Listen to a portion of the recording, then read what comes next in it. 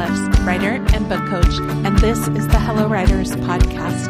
Each week, I give you one practical strategy or a concept to apply to writing your novel. Welcome. Hello, writers. Something that many of us struggle with is having a lot of new ideas.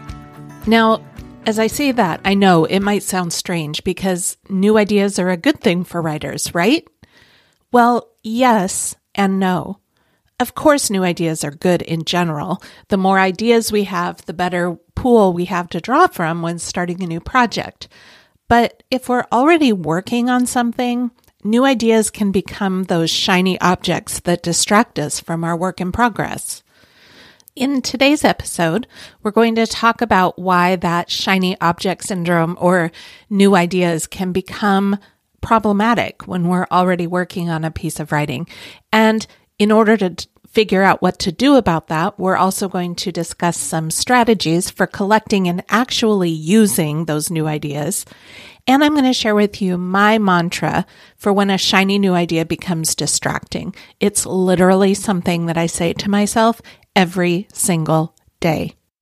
When we're working on something, when we are in the middle of a rough draft or we are in the middle of revising and we are distracted by new ideas, it's not actually about those new ideas. The problem is our own self-doubt. Self-doubt might sound like, my current work in progress isn't good enough. Hey, that new idea is better. Maybe I should work on that instead. Or it might sound like, this current work in progress is taking a long time, and I doubt that it's even worth it. Hey, starting something new will feel better. This kind of thinking leads to a lack of follow-through, a lack of internal accountability, which then leads to projects not getting finished, which feeds into a general sense of doubt in our abilities to finish a project, and the vicious cycle continues. And so while, yes, there are times when it is right to abandon a project, most of the time that urge is not about the project at all. Most of the time, it's about our own self-doubt. If we can remember that and manage our thinking and remember why we started working on this project in the first place, and you can listen to episode 3 for more about that, then the shiny new ideas just won't be as tempting. But those new ideas do still come, and we need a way to keep track of them.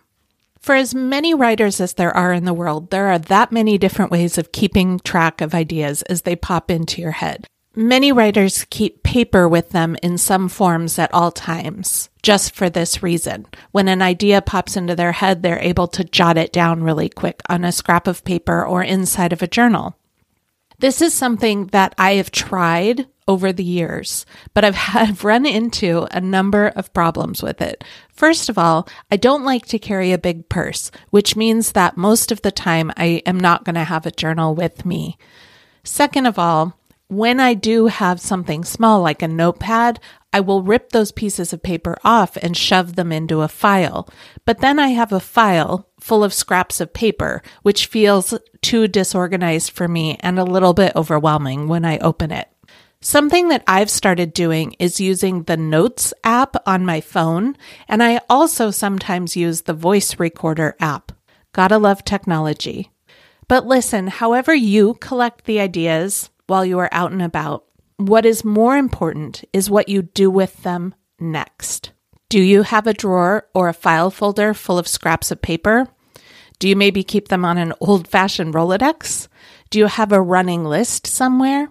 It's really important that this step is very solid and that you revisit it frequently, because this is where you want to be able to go in order to generate the next project that you're going to work on, to be able to pull the idea out of and get started. If it's an incomplete system or if it's a messy system, that is not going to be functional for you. So like I said, I've started using the Notes app on my phone when I'm out and about or just even around the house, because my phone is usually within reach, for better or worse. And like I said, also sometimes I use the voice recorder app. Then once a week, I schedule 10 to 15 minutes for downloading all of my ideas into a spreadsheet that holds all of my ideas. Sometimes when it's time to download my ideas, I have nothing to put in there, and then I have 15 spare minutes to do something else. Other times I've collected lots of ideas over the week, and I have a few to put in there. Then, as soon as I'm ready to start a new project, I don't have to go back into my phone to look for them. I don't have to listen to my voice recordings again. In fact, I can delete those off of my phone and not have that all cluttered. Instead, I can go straight to my spreadsheet. I have ideas on there from 3 years ago that I haven't used, and I have ideas that I put in there yesterday.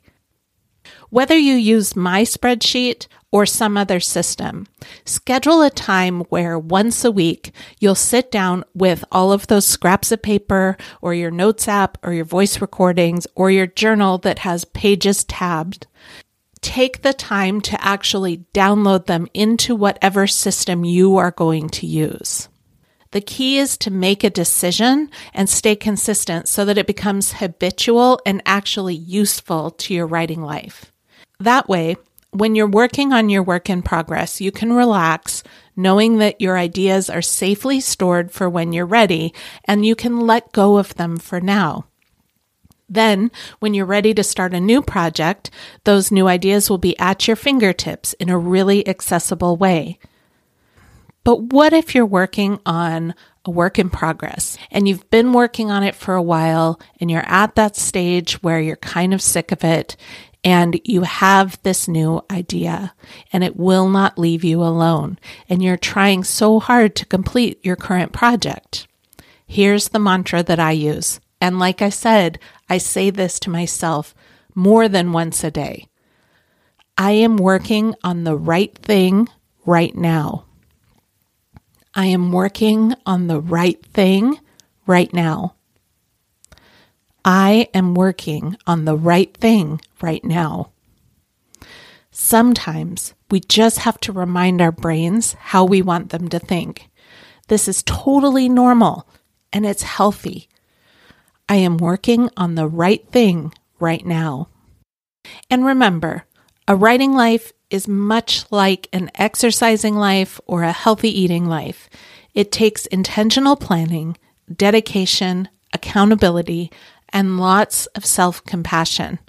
I am always in your corner, writers, because I so strongly believe that you and your stories matter and that they are worth the effort. I'll talk to you next week. Hey there, writer. Are you thinking about writing a novel, but you're just not sure where to start? Or maybe you've started and gotten stuck? Well, I've got a quick quiz that will help you zero in on your best next step and kickstart your process with practical, actionable strategies. You can find it at hellowriters.net/quiz. It only takes a couple of minutes to complete, and you'll be glad that you did. And be sure to subscribe to this podcast so that you never miss an episode. Happy writing!